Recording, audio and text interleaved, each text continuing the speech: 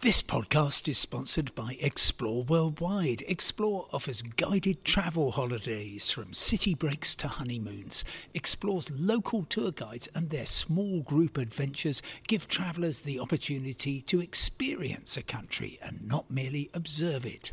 Whether it's a food and drink tour in the hilltop towns of Tuscany or a walking tour in the rice fields of Vietnam, Explore puts their trust in the quality of their local tour leaders so you get a better insight into your holiday destination.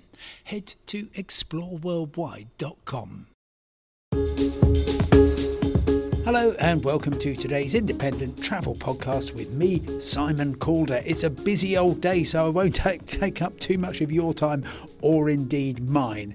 I want to bring you some good news, and that is that India has restored the e-visa option for British travellers. Well, I say it has restored it. We have heard just in the past few minutes from the Indian High Commissioner in London, and that's Vikram Doraiswamy, that this service will be made available for you forthwith.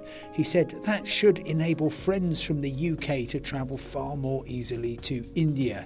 So welcome back. E-visas are up ahead. We look forward to a good winter season in which everybody gets to celebrate their festivals in India, which is the land of festivals. Well, that's a really good and really upbeat message, but the trouble is it is absolutely not clear when operations will resume. This is evidently something which has happened very recently, and there is no change to the list of nationalities for which the e-visa is an option. Still consists of 156 countries, including all 27 EU countries, but not the UK. Just a reminder about what this is all about. Up until the COVID crisis, almost everybody going to India on holiday or for business would get an e-visa. It wasn't the simplest e-visa in the world. Crikey, lots and lots of online faff, problems with payments, all sorts of things over the years. But at least it meant you didn't need to attend an appointment. Then COVID happened, no e-visas at all. Then e-visas were brought back in. Everyone thought, well, isn't that marvellous? What a great thing. But it didn't apply to British travellers. And that seems to be because, well, there is a political row about how difficult the UK makes it for Indian citizens to come on holiday or indeed on business to the UK.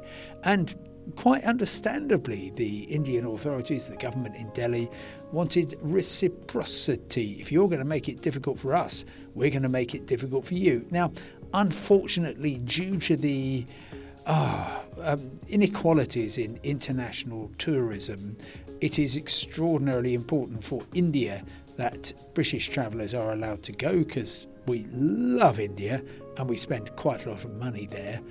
It's less important for the UK to be opened up to tourists. So it's one of these cases, and it happens in an awful lot of places, where unfortunately, if you're British, you will get into a country a lot easier than the nationals of that country will get into the UK.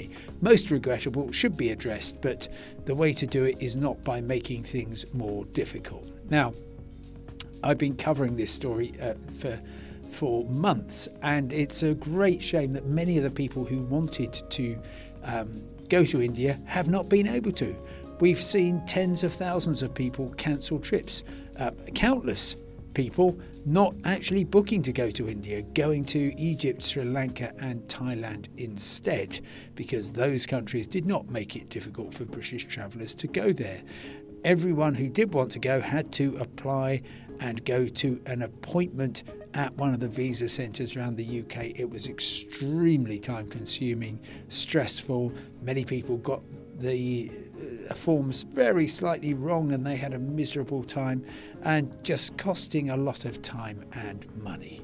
So I hope that we will be able to rescue what remains of the winter season. Generally, I think the winter season, the main season in India is sort of roughly October to March. Some people say September to April, but in any event, it has not come a moment too soon. Obviously, And I hope that if you are heading for India, that you will be able to avail of that. Let me know if you possibly can. Tweet at Simon Calder if you are successful or otherwise in getting an Indian e-visa. Meanwhile, I will be trying to get one as well. That's all for now. Thanks very much indeed for listening. I'll talk to you again tomorrow. Goodbye.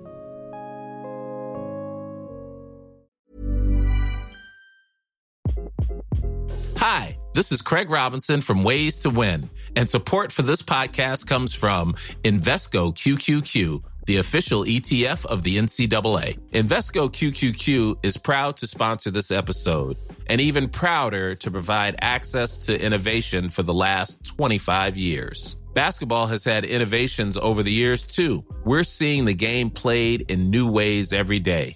Learn more at Invesco.com/QQQ. Let's rethink possibility. Invesco Distributors, Inc.